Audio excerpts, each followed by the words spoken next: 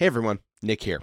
Instead of promoting our Patreon this episode, I wanted to take a second to spotlight a couple causes that could use your support instead. Firstly, the governor of Texas is criminalizing gender-affirming care, and in doing so, threatening the lives of trans kids and their families in the state. Check out the link in the show notes to donate if you're able to the Central Texas Transgender Health Coalition, which is raising funds to facilitate access to quality healthcare resources to the transgender and non-binary community, as well as to educate healthcare and social service professionals in Central Texas. Additionally, in light of the ongoing crisis in Ukraine, I've also included a link to a list of ways you can support the people of Ukraine. We encourage you to check that out and consider helping any one of those organizations providing aid. Thanks for bearing with me. Our platform might be small, but I wanted to take a second to use it to try to do some good. Now, on to the Dungeons & Dragons.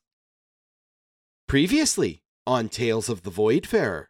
It would be helpful to have a guide. Threnzar is very well acquainted with this area. His assessment of the path that we are currently on, we are going to have to go outside. It would be best to traverse it at night. You can see that into the base of this chamber, there's a bunch of stuff piled in here. Looks like things have been moved here. Oh, dibs. I run over to the pile of stuff. You catch a chill, and you look to your right to see a sleeping white dragon curled around the base of this tower. Oh. Oh, we may have fucked up.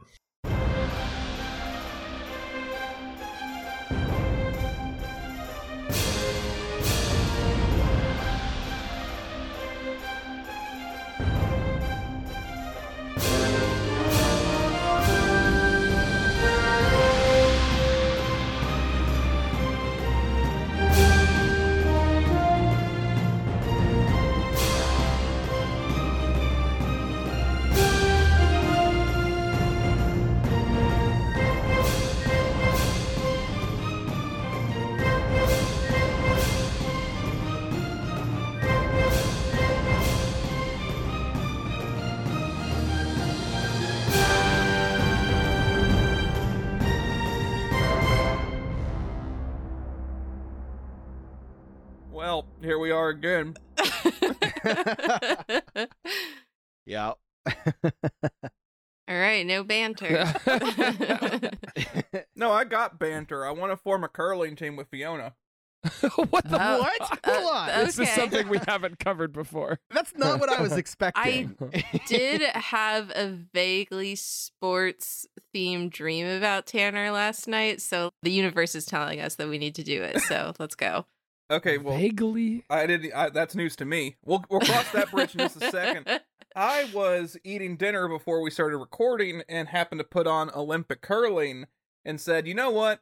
I remember there was a poll or something where we both voted on curling for the Olympics. And I mean, we're missing Beijing, but we can make it to Italy next, 2026. In 4 years.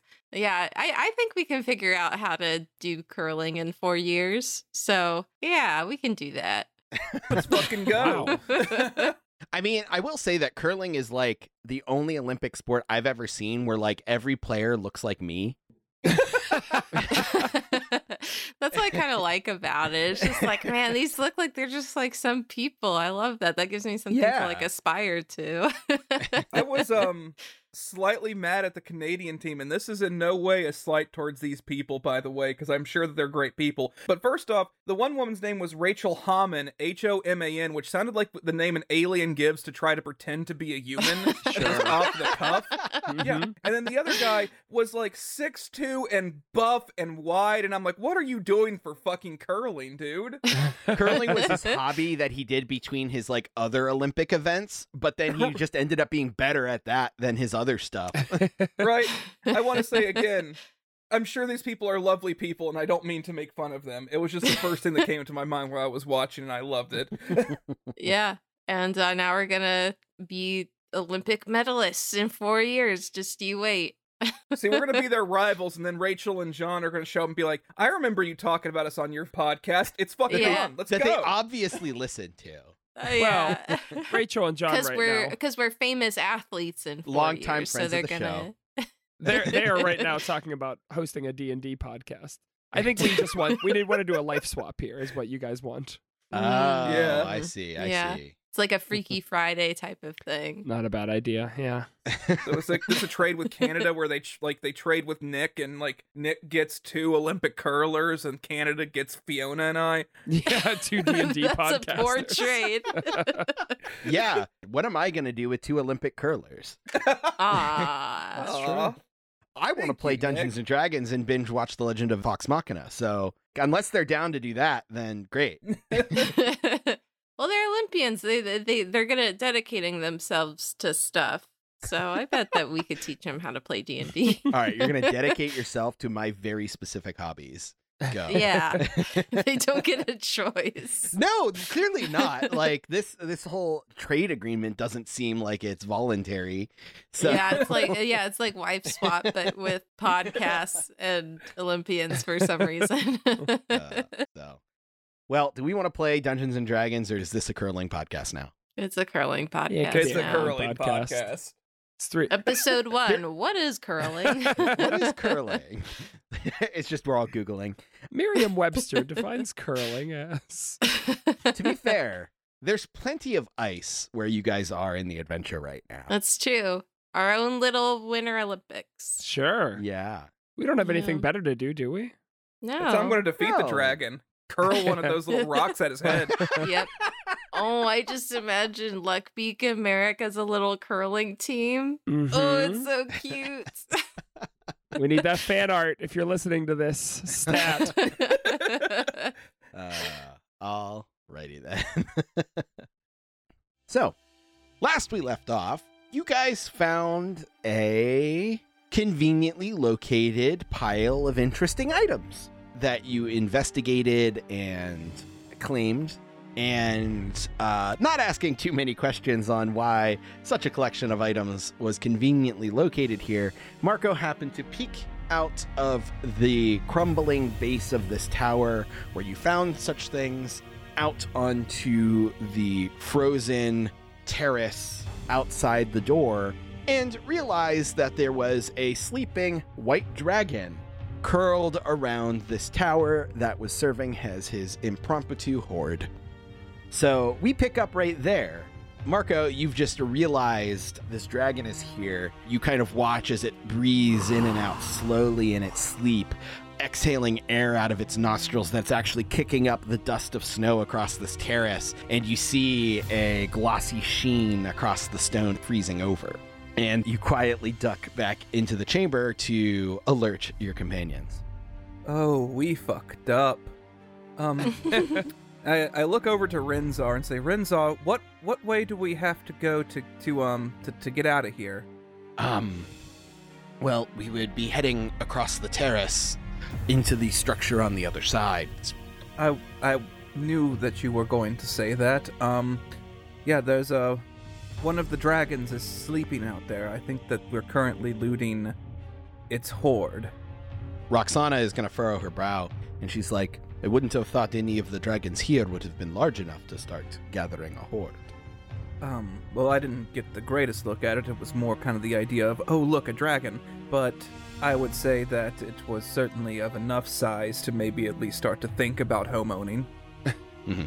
It was kind of hard to gauge its exact size because, like, part of its body is, like, wrapped around the side of the tower. It doesn't look like it's the biggest one that you've seen flying around, if it's any consolation. But even the other ones are still formidably large. Also, quickly, I want to thank Saker for laughing at my bad joke. I liked it. Thank you. Not bad to me. Homeowner jokes. In this economy. I'll say to Renzar then, is there any other way that we can go around out there? I mean, it's asleep. We could maybe sneak by it, but I'm not the best at sneaking, and I think some of us are not really that great either. Rinzar is going to kind of furrow his brow, and he's like, well, the only other fast way would have been below this terrace, but a recent ice slide has blocked that route. We would have to double back a considerable degree, and it would probably add several hours, if not a full day, to the travel. We'd have to zigzag our way through lots of other structures, many of which that haven't been scouted by our group in a while. Yeah, I look to the others and say, well, do we want to chance it? I mean, I don't know. You're the academic here. How well do dragons sleep? I mean, are we likely to wake it up? May I make a nature or arcana check on the sleep cycle of a dragon? Yeah, you can make a nature check. Okay. 23. So you know that as dragons grow older, their senses become more keen and almost supernatural, to the point where like dragons can even like see and sense things that are like invisible around them. You're not sure how that affects their ability to sense things when they're unconscious, however. And also, you're not entirely sure this one is anywhere close to being old enough to start gaining those abilities. Well, if I were to venture a guess just from the glance that I got it's probably a younger adult, maybe an adolescent. So we have a decent chance of getting by it, and if we end up in a fight, as long as it remains the only creature that we are combating with, we do stand a decent chance of walking away with no casualties. Brohane is going to say, if we get into combat with one of those things, I think it's only a matter of time before it alerts some of the others. We've seen several fly around this place. Renzar, what's the other side of this look like? Would we be able to get into the building and reasonably make it through without the dragon following us, due to its size? Renzar will nod and say, yes, the passages on the other side are similar to the ones we've been traveling before. The dragon might be able to squeeze through, but with its wings, wouldn't be able to move very quickly. It would likely not even try. And I know white dragons are not exactly known for their intelligence, but I do not think that it would... At least my prediction would be that it would not give chase through a very tight and narrow area where it doesn't have an advantage in combat. It can't fly. You get trapped. So if we can make it across, even if we wake it, we do stand a decent chance. That said, we're not dealing with absolute assurances that nothing bad's going to happen. Yeah, Renzar will nod. I mean, it seems like we'd be all right. Just, I mean, an extra day here. It seems like a better option just to test our luck here. Marco nods as well and says, I think, considering the circumstances, it's probably the best route. With that said, should we go as a collective unit, or should we send maybe our more stealthful scouts first to try to make sure that whatever's on the other side is safe? Yeah, that's not a bad idea. I don't know who's the stealthiest out of all of us, though. I looked immediately to Ezerath and Renzar. Ezerath will nod and say, like, I can be stealthy when I want to be. Plan is send the NPCs first. Yeah, that makes sense. Well, unfortunately, we weren't exactly a stealth crew. I guess maybe Flapwing, but Flapwing's more of a talker than a stealther. Man, my stealth is 1. Yeah. Yeah. Hey, I'm better than you. I have 2. Yeah. What do you know?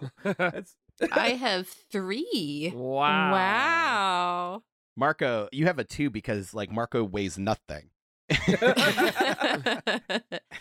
He's all hair. Ravnus, Merrick is standing next to you, and he's holding the shield that he picked up, and he goes, actually, Ravnus, would you rather have this? Because I've only been standing here for like 5 minutes, and my arm's already starting to hurt. All right. And she'll take the shield from him and get it situated on her arm. Yeah, he hands it up to you and like pauses for a second as if like he's debating on whether or not he actually wants to hang on to it anyway. And then he sighs and hands it over. He's like, no, I wouldn't. I have short arms. That shield's the size of me. So yeah. I think I would still look to Renzar and Ezerath and be like, would you all mind going first to make sure that it's safe on the other side? You have the better chance of getting past them. Ezerath furrows her brow and then glances at Renzar a little bit like mistrustingly. If we think that's what's best. Thank you. Renzar will nod as well without saying anything. I think I'll stand by at the door, just like if they do get spotted by the dragon, I'll like have a fireball prepped and ready to go to distract it. Okay. So they start heading out. They kind of separate a little bit so they're not traveling in the exact same path across. And Rinzar moves a little bit quicker, but you can see that as Ezerath steps out, her foot slips as if she wasn't expecting the surface to be as slippery as it was. And she kind of catches herself and glances over at the dragon, but luckily the slip didn't cause that much noise, and she kind of recomposes herself and then slowly starts moving, much slower than it looks like she's comfortable. With it being slippery, it seems as if they have to take their time moving across, it being difficult terrain. And I'll roll stealth checks. Yeah. They slowly inch their way across, and as they get like halfway, the dragon kind of like lets out another like deep exhale as like part of its normal like sleeping breathing, and you kind of see them kind of cringe against the gust of cold frost starting to form on the dragon's side of their clothes. And they pause for a second and then continue on, and then they do eventually make it to the other side. Hey, Nick. Yes. How far is this path from one side to the other in terms of feet? It looks to be about 90 feet. 90 feet. Okay, good to know. So, I'm going to say to the others, I do know the spell Invisibility, which could shield us if it does not have True Sight. So we can probably I could probably get some of the more less stealthy among us to go. Mm-hmm. How does that sound to everybody? It sounds good as long as everything's okay on the other side. How many do we have here still?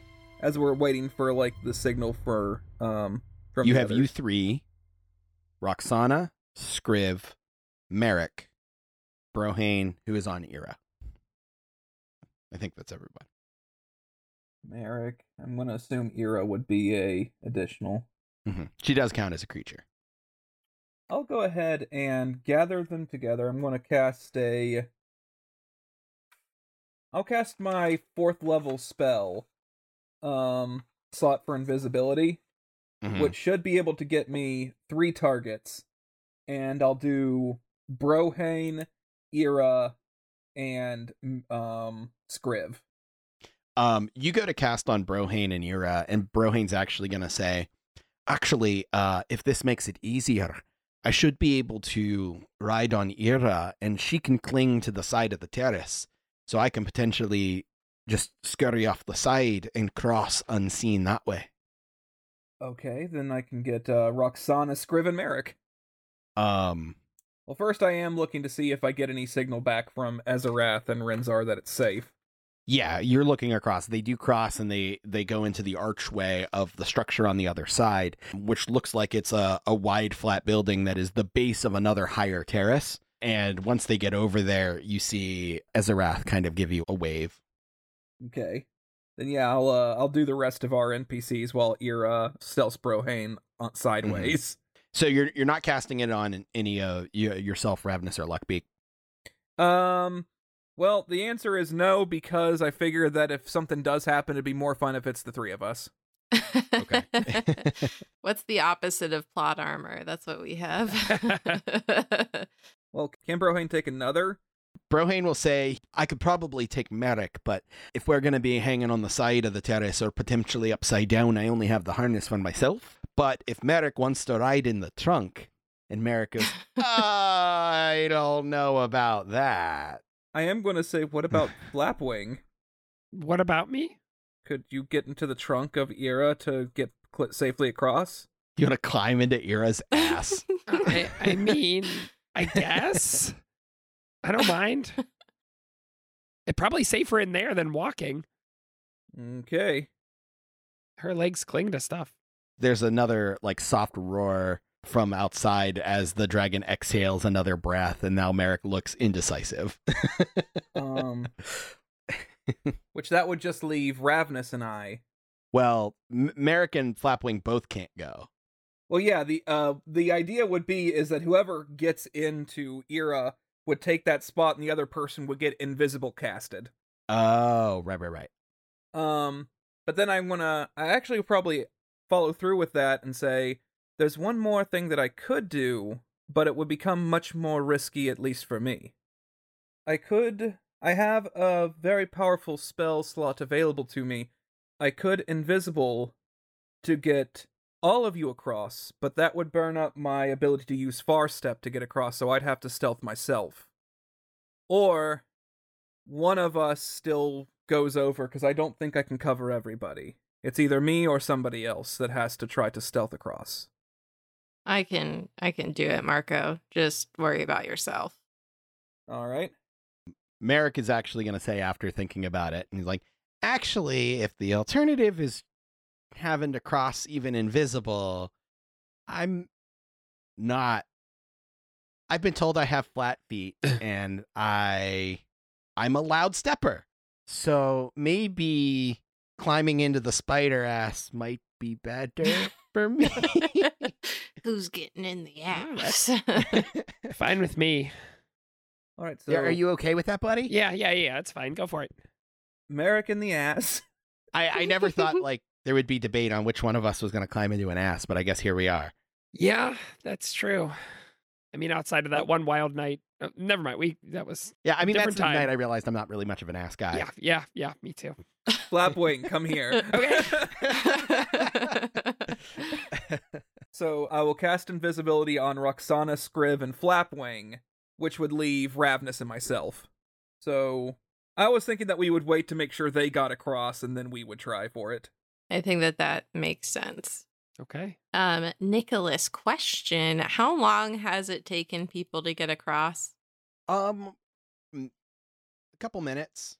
Okay. Could Ravnus have started changing into the lighter armor while Yeah. this is going on? Yeah. Okay. So maybe like by the time it's their turn to go, she can like have it on so I don't have Yeah, disadvantage on spell. If especially like Ravnus and Marco are going last, Yeah. then you would definitely be able to take the 10 minutes it takes to doff your armor and put on your new fancy armor. Okay. She does that then. Starts getting changed. Another reason, too, to wait is I have to keep concentration for invisibility, so... Yeah. Yeah. It almost seems fitting that the armor, the breastplate that you're putting on has a stylized dragon on the chest. This dragon's gonna be mad I'm wearing its stuff. That's my favorite shirt. But yeah, Merrick kind of rather clumsily hops up into Ira and wedges himself amongst the other supplies that are stuffed back there. And Brohane will, actually not even risking going out the door with Ira, take Ira up the wall and climb over the top of the wall of the crumbling tower down the other side, and you kind of hear just muffled, I'm starting to regret my decision. As Brohane and Ira dip out of sight. I'll cast invisibility on Roxana, Scriv, and Flapwing. Roxana will say, we should stay connected to each other so we don't get split up while we can't see each other. Good call. She'll pull out a rope. Okay, I'll tie that to me. Yep. So, Roxana, Luckbeak, and Scriv, was that it? Of the 3 invisible people? Yeah, I would have to go up another step higher if I got another one, so... Got it. What order are you guys daisy chaining yourself off in? Let's see. I mean, Roxana kind of assumes she's going to go first. Yeah, okay. She'll be the anchor because she's like twice as big as literally everyone else here. I'll go next since I have a very low chance of slipping on ice being a Doar. And then Scriv will pull up the rear. Okay. Roxana doesn't even really ask if you and Scriv are ready, and she just starts going. You can't see her in front of you, so you just kind of yoink as she starts walking. Oh, yeah, I didn't even think about that. Yeah, okay. I follow. And the ground is icy. And it's a little bit unnerving, Luckbeak, while like you are naturally predisposed to like walking on icy surfaces over, a millennia of Doar evolution. However, not being in control of your forward momentum because you're being kind of like pulled along by someone who is nearly 3 times as tall as you. Right. You're almost skiing. Yeah, okay. Sounds good. And I do need you to make a dexterity save, though. Okay. I got an 11. 11 is enough. Oof. Okay. You manage to stay on your feet. Roxana is doing okay, but she does have to slow down a little bit after she gets several feet out to adjust for the icy surface. Scriv seems like he's struggling a little bit as well, but does still manage to stay on his feet. So you guys get 30 feet out, a third of the way. Now, this is kind of unnerving for Marco and Ravnus because your friends vanished. Mm-hmm. And now you're just waiting. Yeah. You cannot see the progress that they're making. If you look really, really, really hard, you can occasionally kind of see where the little bit of dust and snow in the air is kind of swirling around them. You can catch kind of weird swirls and eddies in the air that are being formed by seemingly nothing. For anyone who understands fluid dynamics. Marco is explaining this to Ravnus, who just wants him to shut up. Yeah, Ravnus is just trying to get dressed. I had a semester of engineering. Yeah, so Ravnus, you finish putting on your +1 breastplate. And as you guys are watching, you do see Brohane emerge up the other side, crawling up the side of the terrace and working his way along the wall to get to the opening where Rinzar and Ezerath are at. Mm-hmm. Our invisible trio, you guys get a little bit further, and suddenly you're hit by a gust of frigid air. Luckbeak, I need you to make a Constitution saving. Oh no, I'm very cold. Is this because I resist cold. No. Yeah, so the save is normal, but the damage you would take would I be see. I got an 18. 18? You do succeed, so that means you'll take half damage, Okay. and then that'll be halved again because of your resistance. Okay. So you take 5 points of full damage. Oh my gosh. Wow, that would have been 20 to the rest of them had they... Jesus. There was some rounding that had Oh, to happen, okay. but yeah. Wowzers. Wild, right? Yeah, for real. Do they make any noises? Are they, I'm listening to see if they're grunting or groaning or... Yeah, I mean, Roxana makes the same sound you made when it first hit, Right. just like a bracing, but she doesn't seem slowed. Scriv definitely seems like he's kind of dragging behind a little bit more, like he's struggling to keep up. He's almost now sliding as well, which is a little unnerving because his metal feet on the ice Sure. are making a little bit of noise. Okay. And you kind of hold your breath for a moment as you hear the dragon shift slightly. Okay. There's nothing I can do about it. I'm just focused on what's ahead of me. Oh, wait. I'll cast Pass Without Trace on all of us. No, I'm joking. I don't fucking have that. I wish You I don't did. I was going to say, I was ready to believe you. I would have done that.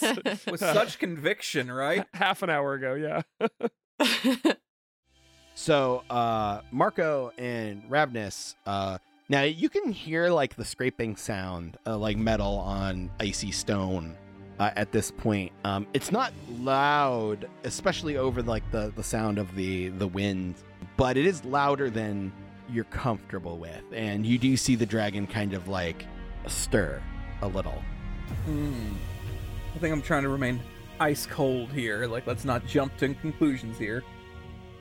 As we're watching these three try their best to make it over, or at least try their best to see them make it Watching, over. quote unquote. Yeah, watching, quote unquote, for the sign that says that they're over. I'm going to take the moment to ask Ravnus something. Okay. So this person that you were worried about, was that someone special in your life? You mean Yastrara? Yes, Strara The remorseless. Yes, that's it. Restrara the Remorseless. Were you all acquainted in the past? Is that what's happening that I'm missing?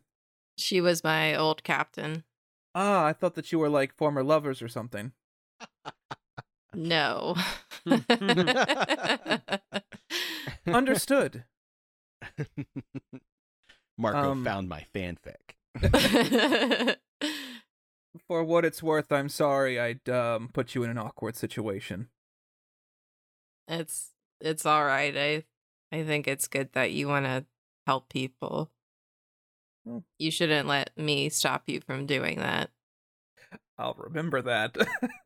The telltale thing in the top corner. What he's gonna say? Well, regardless, I value your opinions and friendship, so I'm sorry that I upset you unintentionally, but you know. It's all right. I know you've been in a strange mood lately, I guess. Yeah, So A if lot this makes you feel better, you should do it. a lot to process. Maybe I'll talk about it whenever we're not staring at a dragon. All right. And yeah, continue staring forward. Continue staring at the dragon. I You know, need. The dragon is quite pretty, isn't it? I don't think so. I think it just sort of looks like a dragon. I mean, it's a magnificent creature. Look at it. I mean, that wingspan. I mean, dragons have quite a long, extensive history. Ravenous is going to sort of look at it for a second and then look away, and she says, "Let's just worry about getting across." Okay, gotcha. I'll make notes in my ledger later. It'll be, you know, my thoughts on dragons. All right. I need Luckbeak and Co. to make another dexterity saving Okay. as you continue to inch your way across. That's an 8. Oh no. Not great. Yeah. So as you're kind of bracing yourself against the cold, you resist it, but it's still cold, bristling your feathers. And as you weather that and kind of prepare to take another step, Roxana steps before you're ready. Oh. And you slip and fall. And Scriv, being yanked down from your rope, falls as well, partially on top of you, but with a loud clang. Oh. Ooh. Okay. And Scriv says, "Sorry." Shh. I mean, I'm making the, like, putting the finger up to the lips face at him, even though he cannot see me. Right. And you're not even facing him at all. Right, Like, right. they'll know it. So yeah, you guys like almost all stop. Oh, and Jesus. freeze and glance at the dragon. And Marco and Ravnus, you're standing there and you just suddenly hear like a scuffle, scraping, and clang. Ooh. Yeah, Ravenous will sort of like look and like one hand on her sword, like watch what happens, looking at the dragon and the group. You glance over at the dragon and you see a piercing blue eye staring at you. No, Nicholas. Shit. That's too scary. And its head begins to lift.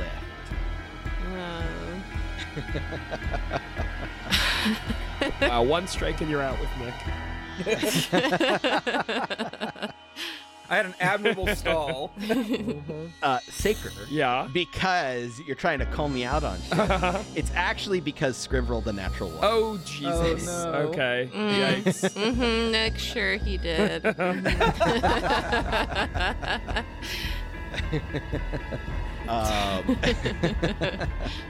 So, the dragon begins to raise its head and sees you, and its eyes are wide, and then it kind of glances back, like, over the wall of the ruins, and it lets out a roar, and it goes, You dare steal from the horde of Sleetfang.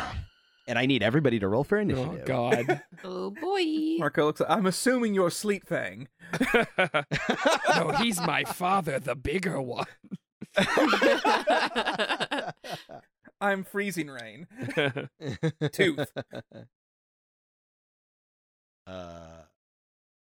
Alrighty. Anybody get higher than a 20? Lol. 15 to 20. Oh no. Oh, no. Ew. We're gonna have another long Nick talks to himself moment. Oh boy. That's hilarious. Merrick rolled incredibly high. Merrick is stuck in a trunk. Oh, poor guy. I have initiative. Guys. 10 to 15. Oh, wow. Oh shit. Oh, no. Oh, honey. All right.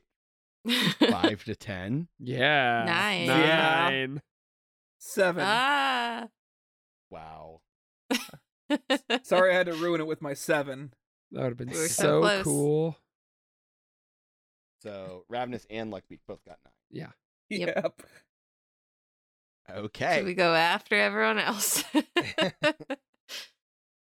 All right, let me make sure I actually got everybody here. Too many NPCs. Who did this? Well, All guys, right. you didn't say the dragon. We can just move on. No. The dragon went on to the initiative tracker first. Ah. All right. Merrick actually got the highest initiative, but he is currently in the back of Ira. And while I think all of you guys are too far to hear, the camera pans over, and as everyone's reacting, and there's the dragon roar, and you just hear muffled, "What's going on? Hello?" Aw, poor guy. Protect him, Ear. Run away with him. All right, who's playing Merrick when we all die? All 3 of All right. us.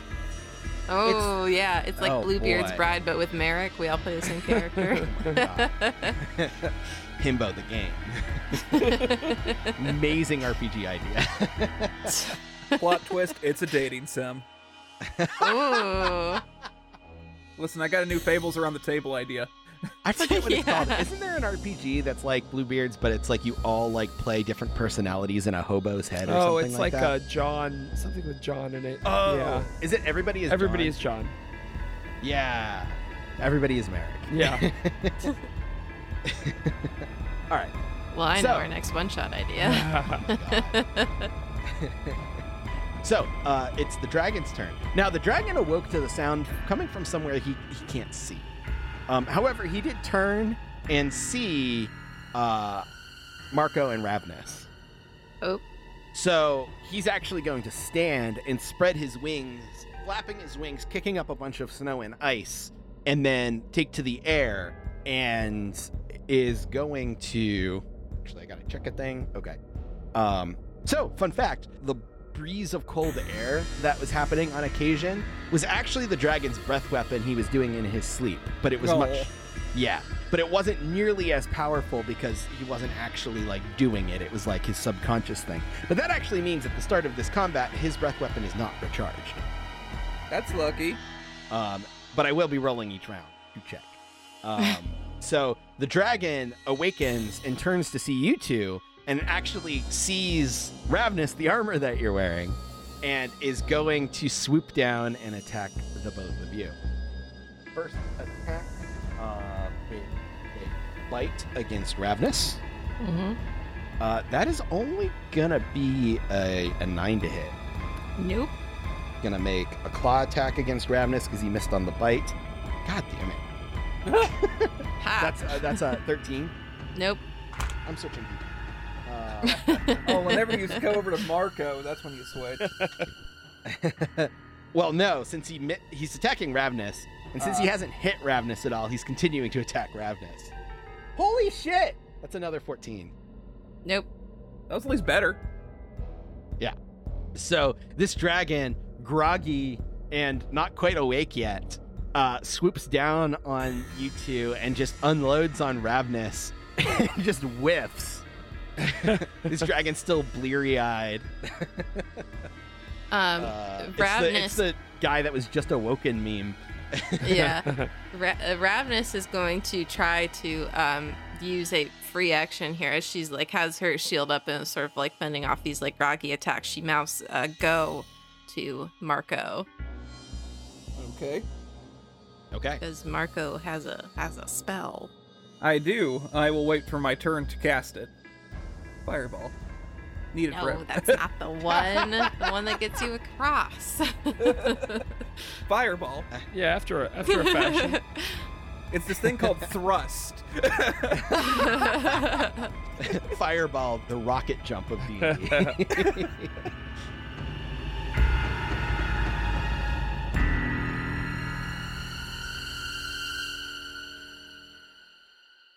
Hey everyone, Nick Urasiva here, your dungeon master and probably not an alien.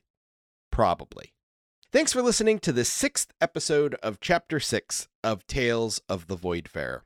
To echo what I said at the top of the show, take a look down in the show notes and consider donating to the Central Texas Transgender Health Coalition or any of the organizations providing aid to Ukraine. These are both ongoing issues that are both super important, so supporting one or both of them would be doing a lot of good to a lot of people. The newest edition of the Derailed podcast family, Cape Chronicles, a Masks a New Generation podcast, premieres tomorrow. The story takes place in the same world established by Fables Around the Table Super, set in the present day 15 years after those events, with a whole new team of young heroes. Cliff B., who played Squeddy the Turtle on our Con on the Cob live show, will be jamming, joined by a cast of players who might sound familiar. Chelsea Rexinger, who has been on many a Fable season, plays Royale. Our very own Ravnus, Fiona L.F. Kelly, is Falcon Girl. Roger Page, aka the Twitch streamer Mr. Roger, who played Roxlum the Elf in a past interlude, plays Remix, and myself, Nick Urasiva, as the Dinosaur Man Quasiraptor. I am super excited for everyone to finally get to hear it. Again, check out issue 1 that lands tomorrow wherever you get podcasts. Come hang out with us on the Project Derailed community Discord. We are always over there sharing memes, swapping Wordle results, discussing pop culture, and more. Head to projectderailed.com/Discord to join in on the fun. Theme song by Tom Goldthwait with additional music by purple-planet.com. And the song I sample later this episode is by Saker and Cliff's nerdcore band 2D6. The next episode of Tales of the Voidfarer will land on Tuesday, March 15th, 2022. See you then.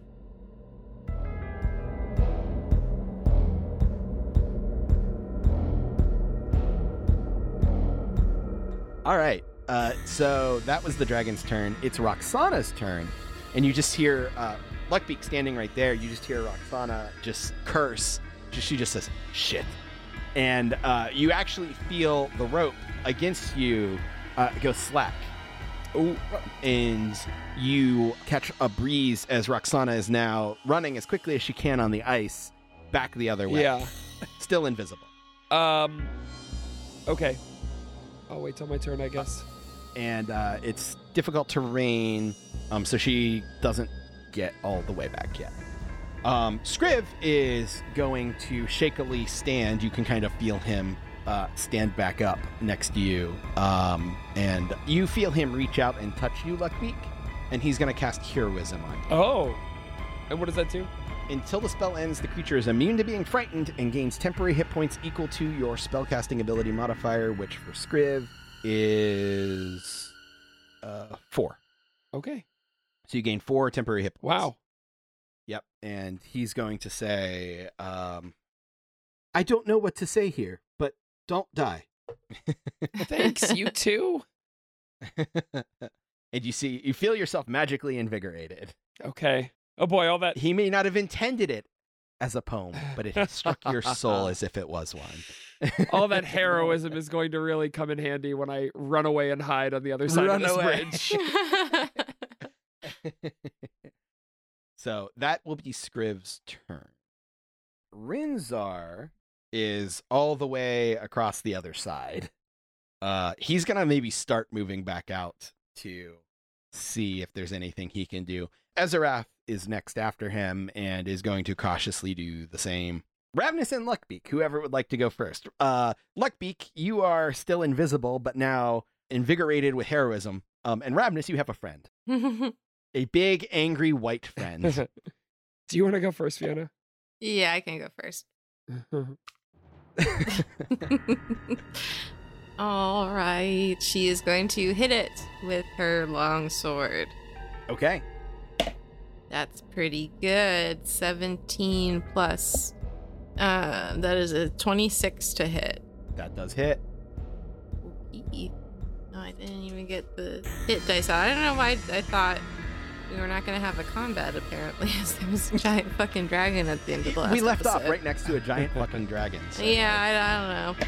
I tried to get us out of combat. I mean, I actually had a pretty decent idea. Yeah, you did. So it is 5 plus 7 is 12. And then I think I get another attack. Natural 20. Woo! Damn. I celebrated more than Fiona. Nice. All right.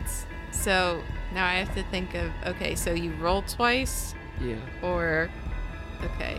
Yeah, so, you Roll roll your twice, damage modifier twice. once. Yes, roll twice. Okay. 6, 10, and 7. So 6, 10, and 7 is 13 plus 10 is 23 damage for the second one. Okay. Yeah, you strike your longsword across it, cutting a deep gash in its wing, and thick, red, viscous drops of blood spatter across the frosty ground. And it lets out a painful roar.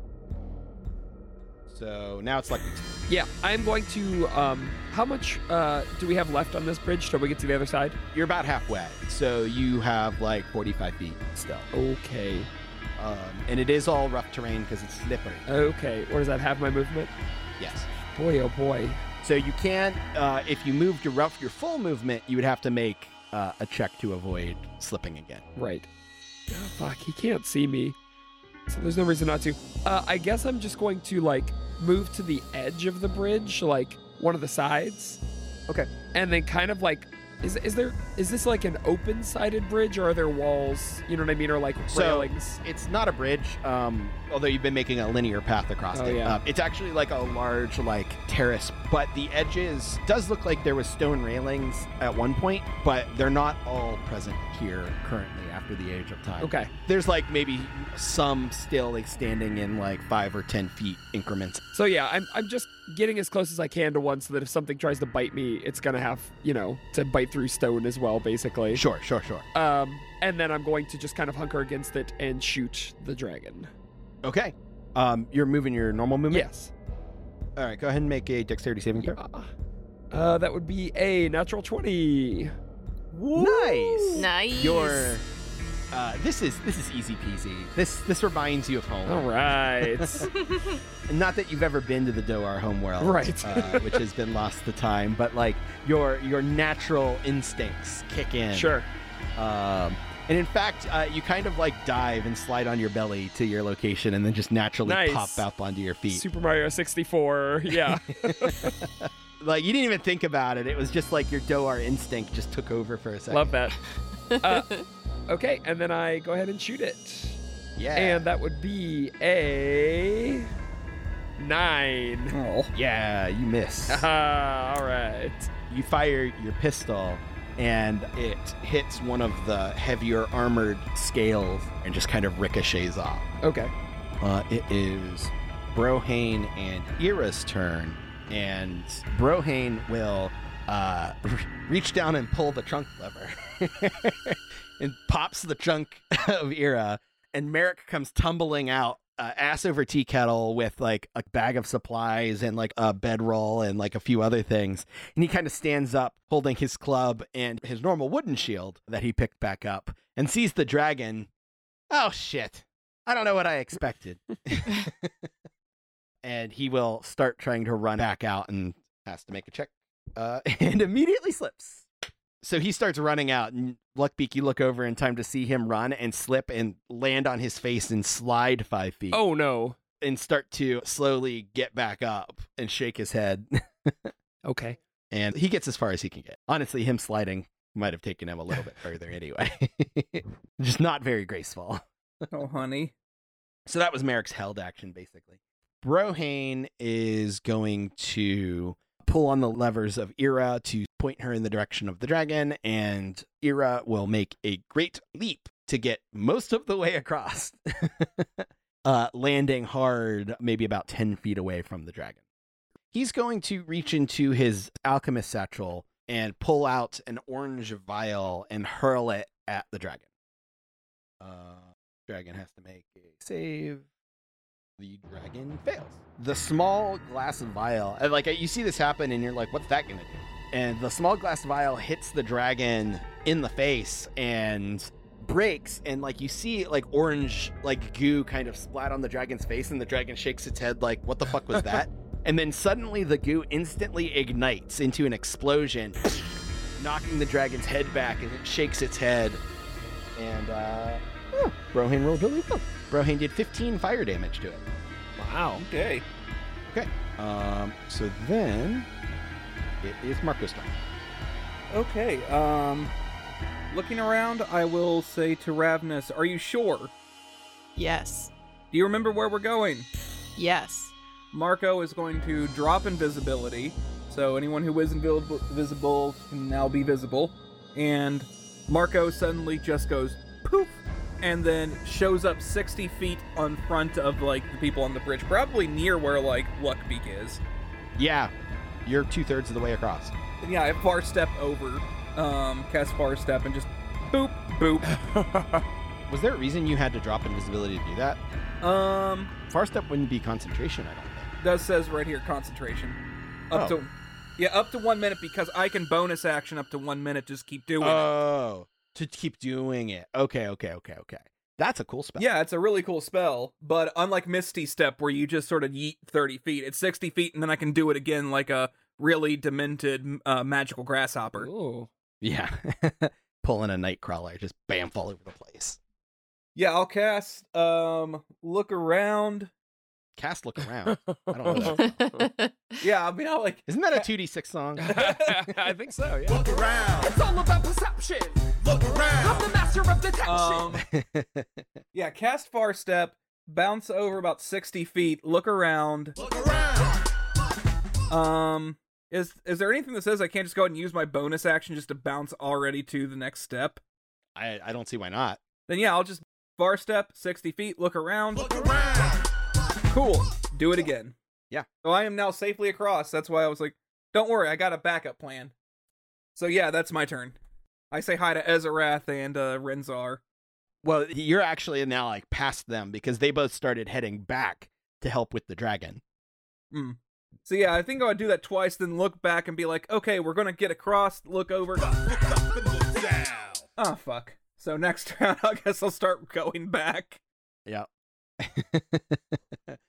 So, Merrick, after shakily back onto his feet, is going to run another 30 feet. And he's holding his club in one hand and his shield in the other, but the dragon is now up and like hovering over Ravnus, just within her reach still. And Merrick, who's struggling to move anyway, is going to be like, shit, and puts his club on his back and pulls out a hand axe and hurls it at the dragon. Poor Merrick. The axe actually sails over the dragon. Too much of it. Wow. Impressively. So he throws it, he's like aiming for its head, and the dragon moves its head just to like one side, and the axe, spinning end over end, travels past the dragon's head, kind of between it and one of its wings, just completely missing. Oh, come on! It's the dragon's turn. The dragon is still fixated on Ravnus because it whiffed every other time, and she's also wearing part of his hoard. Mhm. So, first attack is a bite. That is going to hit with an unnatural 20. Dirty 20. Yeah, that hits. You take 15 piercing damage plus 4 cold damage. Ow. Then he's going to... So claw you. wait, so 15 plus 4? Yeah, so a total of 19. Okay. But 4 of it is cold damage if there was anything related to cold damage, which I don't think there is. Yeah, I don't think so. Yeah. But like if it were Luckbeak, for example, it'd be different. All right, claw attack. That's going to be a 15 to hit. No, that does not hit. And then second claw attack is even worse. Oop. Get fucked. Yeah. So it chomps down on you, and you kind of wither it. It lets go and winds up a claw attack, and you kind of roll out of the way one side, and then kind of leap out of the way as the other, as it says, snarling at you, "Insufferable insects."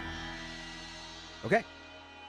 It is now Roxana's turn. She runs and actually skids to a stop, sliding the last of the way up past Merrick, coming within range of the dragon with her fuck off axe. And first one is gonna miss with an 11.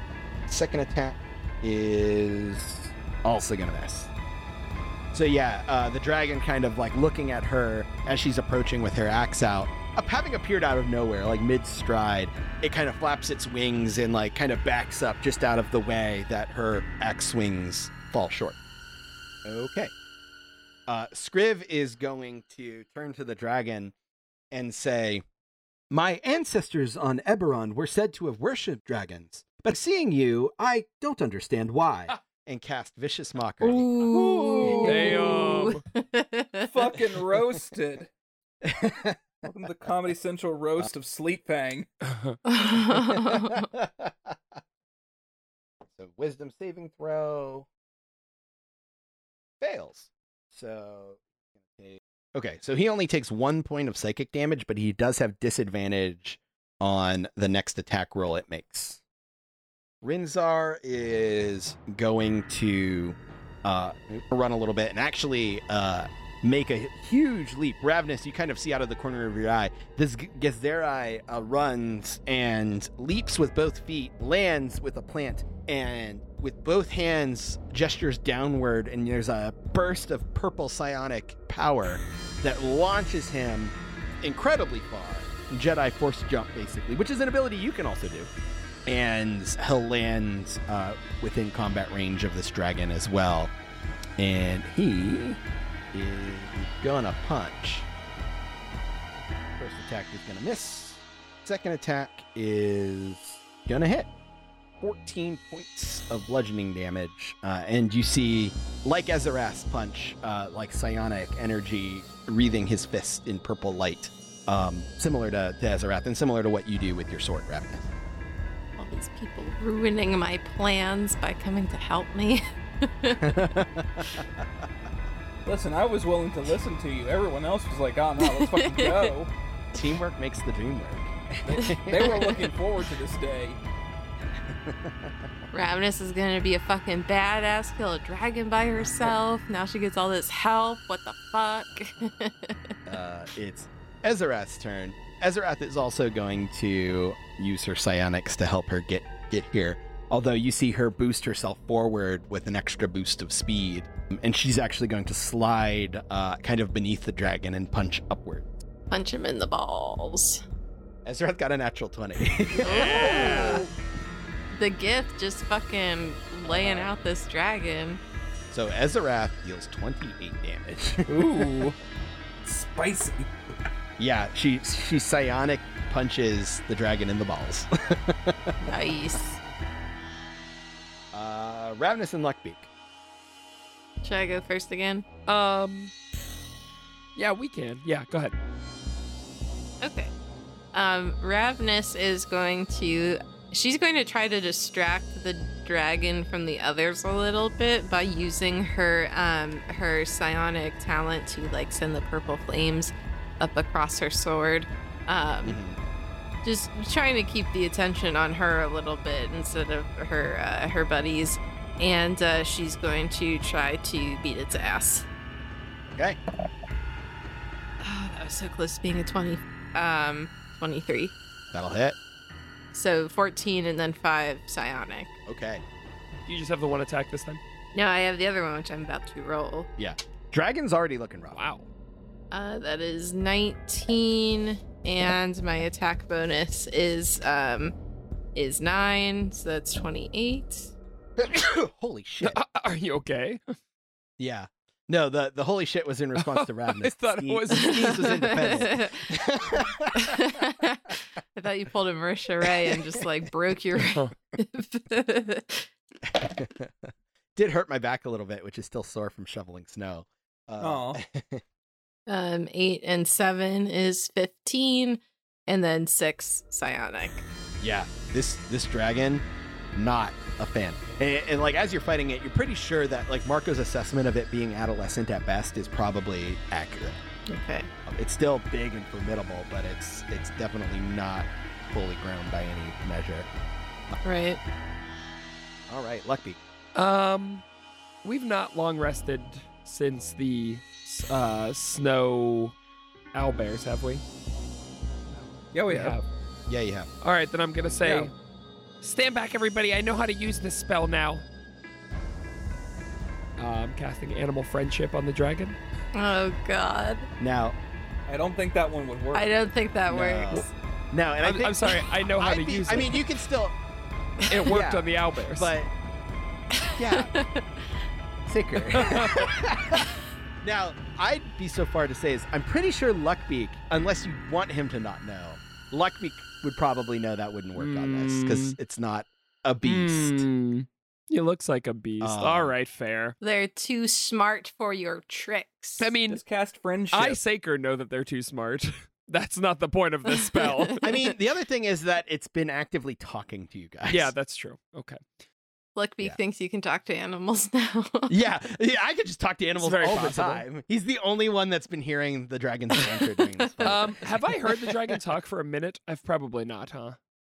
No. No. Okay. We are in round 2 Yeah, of you're combat. right. He's been talking for 12 Got it. seconds. All right. Well, then, I guess I'll shoot the dragon. Okay. That's much better. Natural 20. Holy shit! Wow, we're getting really lucky this fight. Now, Nick, if I crit with my sneak attack, do I reroll all those sneak attack dice too? All the dice. Jesus get Christus. re-rolled. Okay. Yeah. It's all dice get rolled twice. Okay. And then you add all of your modifiers once. So, I deal 38 damage. What? I shoot him real good. Luckbeak.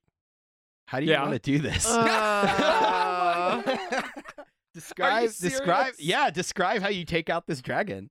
Oh my gosh. I don't know. I think that I mean, he's like bearing down on Ravnus and he's really trying to like take her out. And I pull out my pistol and I line him up in the sights and my flippers are shaking the whole time. And I'm just trying to like get him maybe like in the neck or somewhere. And then I take a breath and I steady myself and I think about Locke. And then I pull up to his eye and I take the shot. And I think it hits exactly where it needs to hit.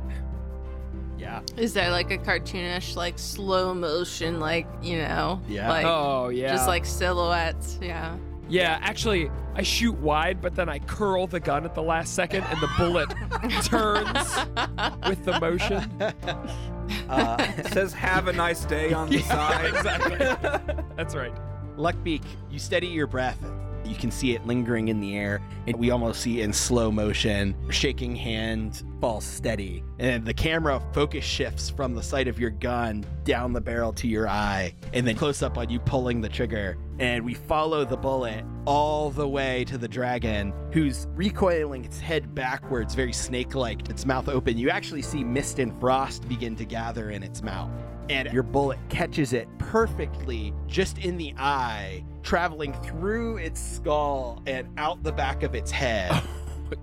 Nice. And that frost dissipates as the dragon lets out a loud shriek Oh. that echoes around the structures, the city structures, and the cavern around as it slumps backward, blood just pouring out of its eye, showering Ravnus and Ezerath and Rinzar and Roxana, and painting the snow red as the dragon slumps over to the side still. And I think in Flapwing's head, he's got this all like this whole thing where, you know, he shoots the dragon and then he says this one-liner. And then as soon as he shoots the dragon and blood starts squirting everywhere and this dragon is screaming and the other people are like also yelling, like he's like, chill. Yeah, chill out. Oh, God. Like he can't quite get the one-liner out. Like, you weren't planning on the one-liner to be like the death shot. It was just like shoot it in one-liner, and then you actually kill the thing. You're as shocked as anyone. Right. Yeah, as you guys stand there, take a moment. The heat from your breath and from your sweat and from this dragon rising into the air, you hear the echo of this dragon's death rattle, and then you hear a distant roar, and then another, and another. And Roxana's going to say, "We should go." Yeah. I think Ravnus like jumped when the death rattle happened and now is like very hurriedly trying to get the fuck out. Yeah. Ravnus, I think it took you a second to even process what had happened. Yeah. Because you're like bracing yourself to like take the brunt of this dragon's breath weapon, and suddenly Right. you're covered in its blood and it's dead. You glance back over your shoulder and see Luckbeak standing there stunned with smoke trailing off the end of his gun. Yeah. Yeah, I think she looks very shaken by all of that.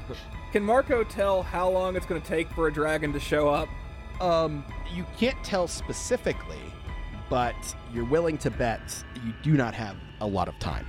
Not enough to risk it. I'm just going to be like, all right, and then bar step my way back to the other side. I mean, like, well, what were you considering doing? Harvest his dragon scales. Oh yeah, you probably do not have the time for that. Yeah, I didn't think so. That's why I was like, no, we're not even going to risk that bad boy. We're going. Yeah. We're checking out. Yeah, so you guys all begin going. Luckbeak, I feel like you're still standing there stunned as the rest of the group is like getting up to where you were and move past. And Merrick is like, buddy, holy shit! What? Yeah. Hey. Wow. I just. You just slayed a dragon. Slayed a dragon. That's right. Flapwing the Dragon Slayer. Oh my gosh. And then That there's feels another good. distant roar, and look, Merrick goes, we should go. Yeah. Let's go. Yeah, like, you don't need to overdo yourself, Dragon Slayer. One and God. done. How far away is this dragon from me? The next dragon, or the one you killed? The one I killed. It's like 30, 40 feet. Oh, fuck it. I don't have the time. All right, never mind. I just wanted to take a little souvenir, Yeah, but get no, a I trophy. can't. I can't. I'll get it later. No one will ever believe you. No, they absolutely won't. All I could think about right now is Jurassic Park 2 of like mommy's very angry and the bigger dragon starts showing up. Mm-hmm. Yeah. You guys rather clumsily get yourself all the way to the other side and the shelter therein, slipping and sliding your way, but nothing that deters you too terribly much. And just as you get into this chamber and start heading deeper within, you hear a loud thud. The entire structure basically shakes as something lands outside where you just were moments ago.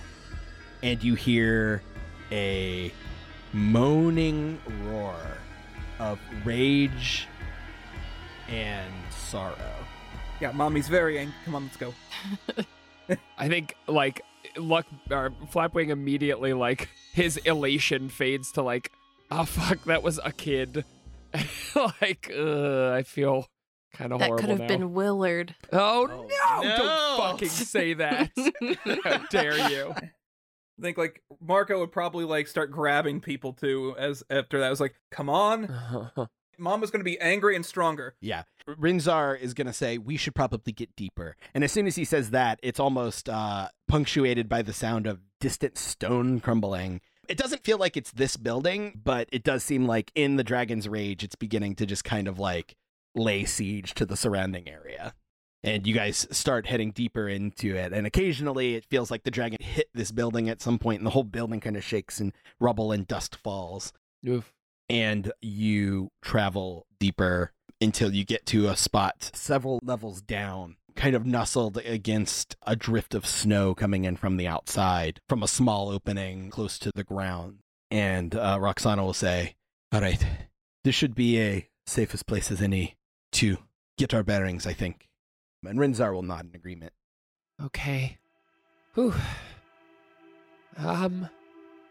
Well, we can't go outside anymore, right? That's done. Rinzar will nod and goes, yes. So, that being said, it might be prudent to rest as best we can for the rest of the evening. Because if we have to stay indoors normally, we might as well do it during the day.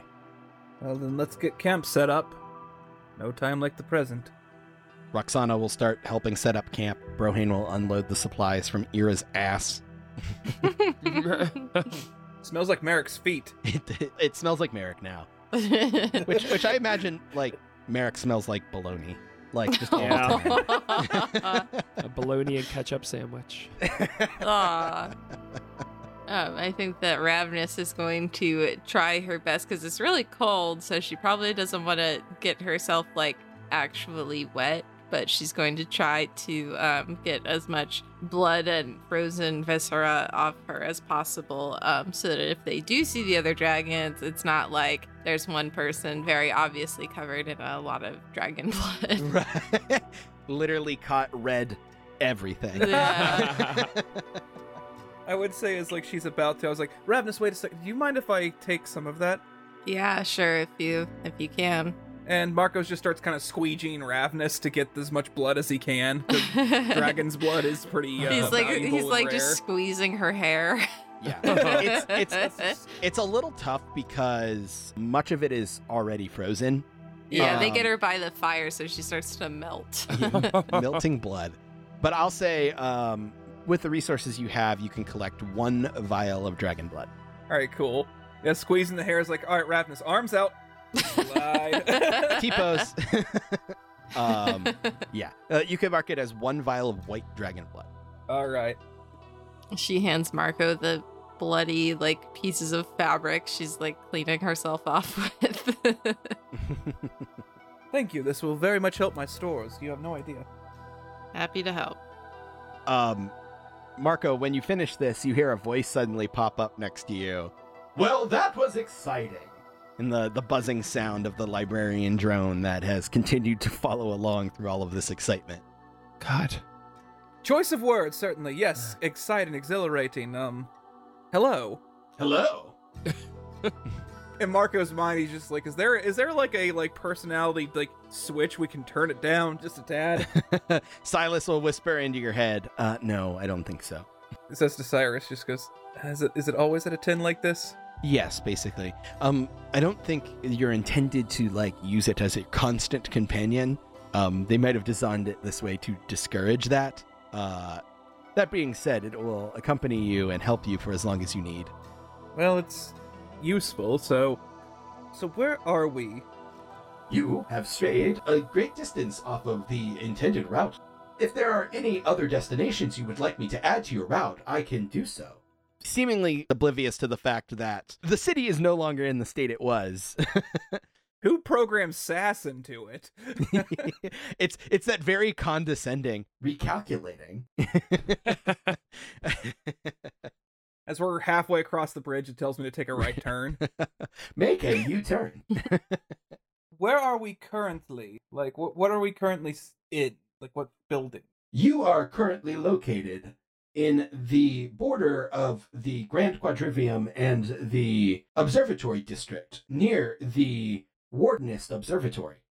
Is there anything here that is kind of worthwhile to see? The most predominant feature of this area is the Wardenist Observatory, which is the home of the Church of the 12 Wardens. How far away is that?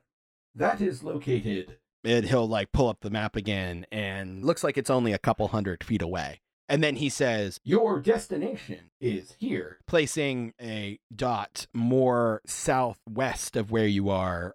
Okay. For now, I'll keep unpacking, and a little bit later, I might go and wander and see if there's anything fun to look at. Sure. Luckbeak, is there anything in particular you're doing? I don't think so, besides for a spin out into an existential crisis about having killed a child. So no, besides for that, I'm fine. Was a baby. Mm-hmm. That child, quote unquote, that young dragon was still probably several hundred years old. Yeah. All right. A baby. A baby. I mean, equivalent years of like 18, but who's Damn it. counting? All right. No, I'm not doing anything in specific. Okay. Sounds good. I mean, you can attune your shit. Everybody can attune their shit. I suppose if they that's want. true. I'll do that. Okay. Good call. All right. So, yeah, you take like an hour to focus on your rapier that has the engravings of a set of dice in the pommel. And all right, you learn this is a gambler's blade. Ooh. So the way it works is initially you thought it was just a +1 rapier, but actually at the beginning of each day, you can decide if it is a +1, +2, or +3 sword. However, for whatever you choose, you take the corresponding penalty -1, -2, or -3 on all death saving throws. Oh boy. Okay, got you. And you can change the bonus you get each day at dawn. Okay. Death saves. Nice. And I'm also going to send you a thing privately. Okay. Ooh, Okay. Sexy. There you go. Toot toot. Okie dokie. Okay. So, I mean, every other people got magic stuff. Marco, did you want to? Yeah, let me go ahead and attune this bad boy. Let's see, I got the ring. All right, I'll cut out Astromancy Archive and also the staff. both require attunement. Yeah. You cannot attune both of them at the same time. Yeah, I was thinking, I think I have 3 attunements already is the problem. Okay, so you'll have to make some decisions. Hold on, real quickly, let me look up one of them and see if that actually needs attunement. I think I'm just holding 3. Okay, no, I got a space open, so I will attune. So you guys also got the Necklace of Adaptation. I forget who took that. Luckbeak. Okay, that also requires attunement. Yeah, I'm also tuning to that if it's possible. Okay, if you have the space. I do. That would be Okay. that, the rapier, and the Stone of Luck. Got it. Because my quill doesn't require attunement, right? My magically No. writing quill? Yeah, I didn't think so. No. I got now like 2 like spell like taker upper thingies, so I just got like a shitload of spells. Now I can feel better about forgetting to give Marco loot in particular for a while. And then, so I shared the shield, so Ravnus can attune to that if she likes. Yeah, I'm going through all my attuned stuff now. Mm-hmm. It's 3 slots that you have Yeah, for attunement, right? yeah, three Okay. total slots. So I don't have to unattune to something. Nice. So I have a 21 AC now. Or no, 22. Jesus. So, Marco, you can also take a look at the wand if you want. Yeah, I will. I'm assuming Arcana check. Okay. Okay, that's a dirty 20. This is a failed experiment wand, and it definitely has charges of magic that you can expend a charge to cast a spell. You do not know what it'll do. It does not require attunement. Merrick test subject. Bam. Do you? Not really. No, God, no. I would not just dare test random magic. Are you sure? Have you met Marco? Listen, not on a random test subject when for all I know I could just finger death someone. And this Merrick's just dead over there like, what? I had to know. Yeah, I will remember this, keep him in mind, put it in my back pocket for a if I'm in a tough situation, I don't know what else to do, I'll just bam and hopefully blow up a wall and not like buff the dragon obscenely. Right. After looking at that, I'll probably just kind of sit by the fire and then maybe like wander off towards like the nearest thing that looks cool. Luckbeak also has his potion. Whether or not you want to keep that a mystery or let Marco look at it is up to you, Luckbeak. Oh, yeah. I mean, there's no reason that I would keep it a mystery. So I'll bring it over to Marco. Hey, Marco, I know you're not like an alchemist or anything, but any chance you know what this is? I mean, alchemy wasn't my strong suit, but I'm no layman, so let's okay. see. I'm assuming Arcana. Yeah. All right, I'm going to know more about this than I did the wand. It's a 23. Wow. 23. Yeah. So, yeah, you kind of swirl it around and it's a like opaque yellow fluid that is streaked with black that kind of swirls on its own. You never seen one of these in person, but you remember seeing it described in a text that you've read in your studies. This is a potion of speed. A potion of speed. And you know that the drinker of this potion gains the effects of the haste spell for 1 minute, no concentration required. Okay, so I swirl it around. I'll even pull out some of my notes that I'd have and like kind of flip through some pages really quickly, and then I'd look and go, well, Flapwing, it looks like what you have here is a potion of speed, and it should give you the abilities of haste for 1 minute without any negative repercussions, like the need for concentration or anything to that effect. Oh. It could be a quick 1 minute speed of adrenaline as you maybe start shooting off your guns. Okay. I could move my finger faster, I guess. That's okay, cool. Wait, this is a potion of speed, and it Potion of speed. does the haste. Why isn't it just called a potion of haste? That one I couldn't tell you. My guess would probably be just maybe our version of haste was probably called speed in ancient Praetoria. Oh, on the Doar planet, it's called smack. Oh, okay. Okay. Well, thank you. I appreciate it. No, of course. Anything else you need? I guess I'll be here. Okay, sounds good.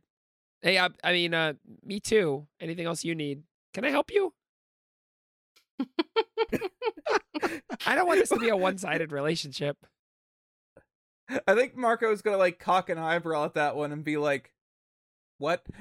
I don't know. Like, it's suddenly like it kind of surprises him. Like, I don't understand what you're actually asking me. Do you hold on? I think I have some stuff in here that might need appraising. Don't know if I'd be great at that. Well, then, what? It was just kind of a surprising offer of reciprocity. Well, yeah, I don't so know. I'm just kind of like, God, what am I good at? Oh no, I'm having another crisis. Okay, well, I'm gonna go You're over there. good at killing dragons, No. says Merrick. I guess. Do you have any dragons that need killed? oh, Actually. no. There's like 7 Now of that them you out there. mention Yeah. Yeah. All right. Well, As a matter, although I do hear that it is a good idea to talk about complex emotions with other people. sure. Yeah, I'm okay at emotions. But what's going Okay. on? Well, you can kind of give me a clue on what I've been feeling recently, because I'm very confused by it. Okay. Well, so you know about Hannah, right? Yeah. Well, I tried to contact her using the sending spell, Okay. and it failed. Okay. Nick, can I roll Arcana to see if I know Yeah. what that means? Okay. Yeah. +3, 16. I mean, like, you're not 100% sure. If it wasn't for Marco's tone right now, you would probably be just like, well, can you do better? Right. But Marco definitely seems Sure. his tone is implying that it's I can more catch. than that. Yeah. Yeah. Oh. Well, does that definitely mean something bad? Well, the sending spell was originally discovered on Oerth in 1394 by the who was it? Marco, I It was don't need It was to know. it was a student of the legendary Mordenkainen, and he casted in multiple planes of existence, in which he actually contacted someone in Ravnica, an Izzet scholar named Jerry Vey, and it Marco, ended up working Marco, on that Marco. case. It had a soft static sound to it, but he tried to cast it continuously on a friend of his that passed away many years ago, and there was no static sound. The spell just failed. Oh, there was a point to So the story. I'm sorry. So it's well, the other options is that we have on ourselves a magical impossibility, even what some might call a miracle, that the spell actually failed, and that Hannah is in fact alive somewhere in this vast universe. Or the spell has done its duty and Hannah is no longer among the living. Yeah. And you see Marco looks suddenly very sad. Hey, Bud, this is so rough. We're going through something really difficult right now. So let's just for the moment not think about it. And I know that seems insincere or difficult, but like, you're one of our best bets for getting out of here, right? We need you around. We need your smarts and your power. You know how to interact with all this stuff. You know the history. So I don't want to deprive you of your emotions right now, but let's get back aboard the Voidfarer and then maybe unpack this. And I would love to talk with you about it. But for the moment, let's try not to think about Hannah. Is that a lot to ask? Well, that's the problem, Luckbeak. That's why it's so confusing. Because logic would dictate just what you just said, that I should be doing that. Yeah. But I can't get her out of my mind. I keep thinking about, and I don't understand why. Well, Because, we were friends, but, I guess it's tragic because she was destined for so many great things, and what could have happened in the interim before I left, but and you get what I'm saying, right? Marco, You, I mean, you're worried. I mean, there's you know what that is, right? I mean, she was your friend. yeah. I mean, you're never Marco, right now. This is so stupid. I met those owlbears for all of a couple hours, but I'm already thinking, what if Ollie and Willard are fighting? Or, what if Agnes went off and they're sad? And like, when you love something for a long time or a short time, you put a little bit of yourself into that thing, Marco, and that's a bit that you can't ever get back out of that thing. So until you get some closure, you're going to be worried because there's a piece of you that's always with her. Marco kind of nods for a moment and then, kind of snaps back to reality and says, okay, then we need to also discuss about my hallucination.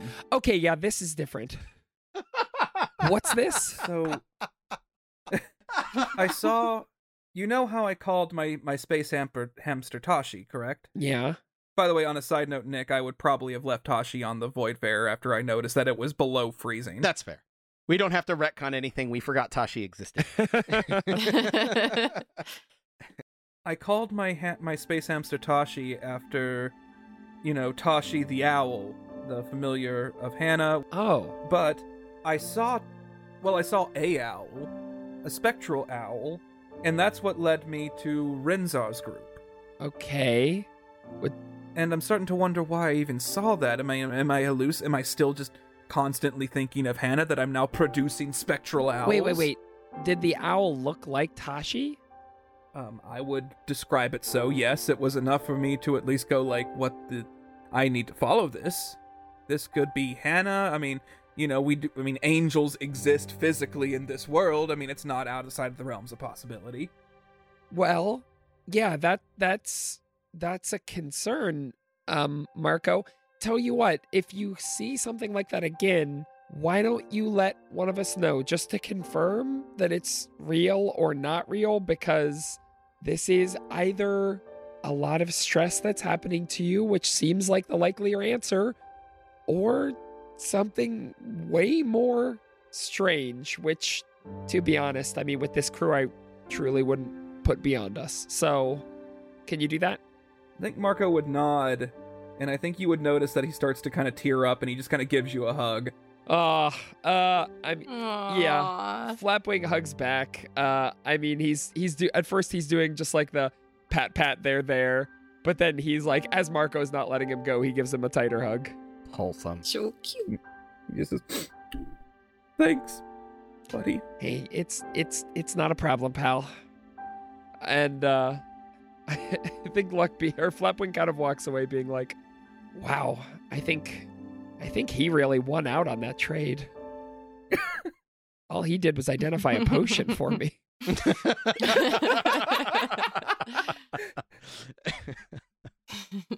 Nice. Ravnus. Ravnus. As you're sitting there attuning to your shield, Rinzar is going to walk over to you. She looks at him. Do you have a second? Yeah, I guess I do.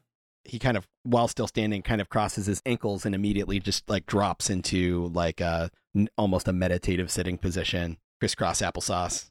And he's going to kind of glance over at the other corner where Ezerath is kind of meditating, sitting in a similar position. It's not common to see a Githzerai and a Githyanki traveling together. Of course, both exist in the Pirates of Gith, but it's a little bit different. They generally forsake their past lineages and identify as the pirates that they are now, but admittedly, relations can be strenuous at times, as I'm sure you know. She was a stowaway. Yet you still travel together, and you fight well together, from what I've seen earlier. She's interested in, I don't know, she thinks that there's a power or something that I might have, I don't know. He kind of squints his eyes and kind of examines you and almost piercing you, just trying to make heads or tails. Is he a Githyanki or Githzerai? He's a Githzerai. Okay. But he doesn't seem hostile to you and hasn't since you met him. He was hostile to the group when his group of survivors was basically not getting helped, but he hasn't been hostile to you specifically. Mm-hmm. Not like Ezerath was. Yeah. In fact, Ezerath seemed a little hostile to him for some reason, despite them both being Githzerai. She's like that. She's like that, yeah. I take it your, he glances back over at Ezra, friend wasn't also a pirate of Gith. No, at least she's never said anything of the sort. I gathered as much from the way she regarded me. I think she knew that Githzerai would join the pirates at times, but never met one. It's possible. Is there a reason you're so curious? Yes. Why? He thinks about it and kind of examines you again, and he says, "You seem to have good intentions, best I can tell. I understand your mistrust of those that have had dealings with your former captain. That caution is not unwarranted when it comes to Blackith Scowl, and perhaps I should have had more when I dealt with them." So what are you saying? You're just naturally suspicious? I have not been entirely truthful. It was true that I joined the crew of Yastrara the Remorseless, but it was not because I actually wished to join the Pirates of Gith. So then why? Because I hoped that I could recruit from the crew. For what? Have you heard of the Shasalku? I know it's a super secret Gith society thing. I'm trying to remember what. Back when we first started, I did read about this. Yeah. It's up to you whether Ravnus would be familiar with them. It's perfectly reasonable that she would not. But it's also possible that she may have heard at least the name at some point. Yeah, okay, so we'll say that she sort of thinks what I do now, which is that she's sort of heard the name and she's trying to remember exactly what it is, and she says, I think I might know. It's something, some sort of secret society or something. He'll smile. Not too secret, it seems. I guess not. You're not entirely incorrect, though we're not secret because we want to be. Your people, the Githyanki and the Githzerai both, don't agree on many things, but they would agree that the Shasalku are radical traitors to both of their causes. In reality, we simply see that the threat to our existence is not each other, but is that of the Illithids, and it is only in our benefit that we work together to fight that true enemy. Wait, does he know what the... What was that, Tanner? He said Illithids. Yeah. Yeah, sorry, that was Tanner going like, hey, this guy. Sorry, that was audience member. Okay. I was like, what? Yeah. Tanner swoops into the scene. Not Marco, Tanner. No, it's the Leonardo DiCaprio gif where I'm like, Point, snap, point. Yeah. She looks at him and she says, so you're trying to recruit me, or Ezrath, or both? Or both. Both is good. I'm not yet sure if your friend would be agreeable or not. If you have an opinion, I'd like to hear it. She looks at Ezrath and she sort of shrugs. You'll have to ask her. Then perhaps I will. If my, I suppose, gauge of your character is correct, I think you would be a good fit. I already have a job. I don't think they conflict. You don't have to decide now. Then I won't. He'll stand. Think about it. I think we can be beneficial to both our causes. And he will walk away.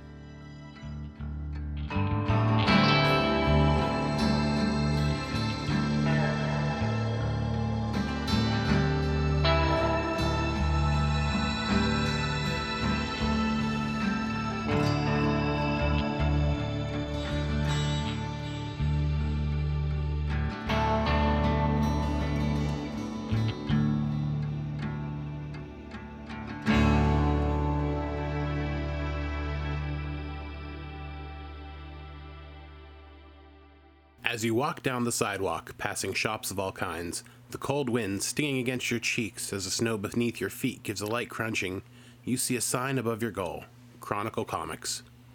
You open the door, the ding of the bell letting the clerk know someone has entered. He looks up at your familiar face and says, "Hey, that comic you were picking up ended its run, but it looks like the company printing it as something new out." And he hands you a comic. On the cover, a city along the water at night, searchlights across the dark sky. In each light are 4 faces with names in contrastingly colorful font below them. Falcon Girl. No, he would not be impressed. He'd be like 50 times more pissed than he already is at me. Royale. Yeah, watching and seeing what happens isn't stopping the crime. Remix! Am I the only one confused why Quasi can whisper? Quasi-raptor. Quasi never gets to eat. Above them, in white font with yellow bordering, the words Cape Chronicles. Available every first and third Wednesday of each month starting March 2nd, 2022 from Project Derailed, wherever you get your podcasts. It is cramped in here.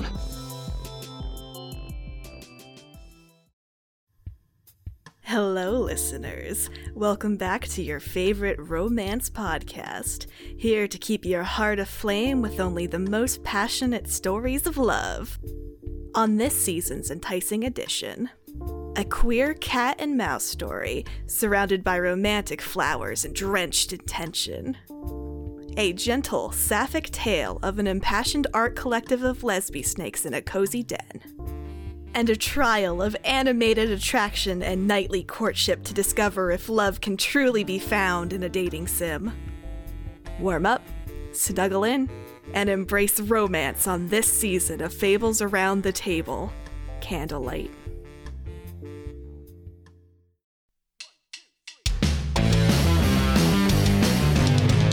ProjectDerailed.com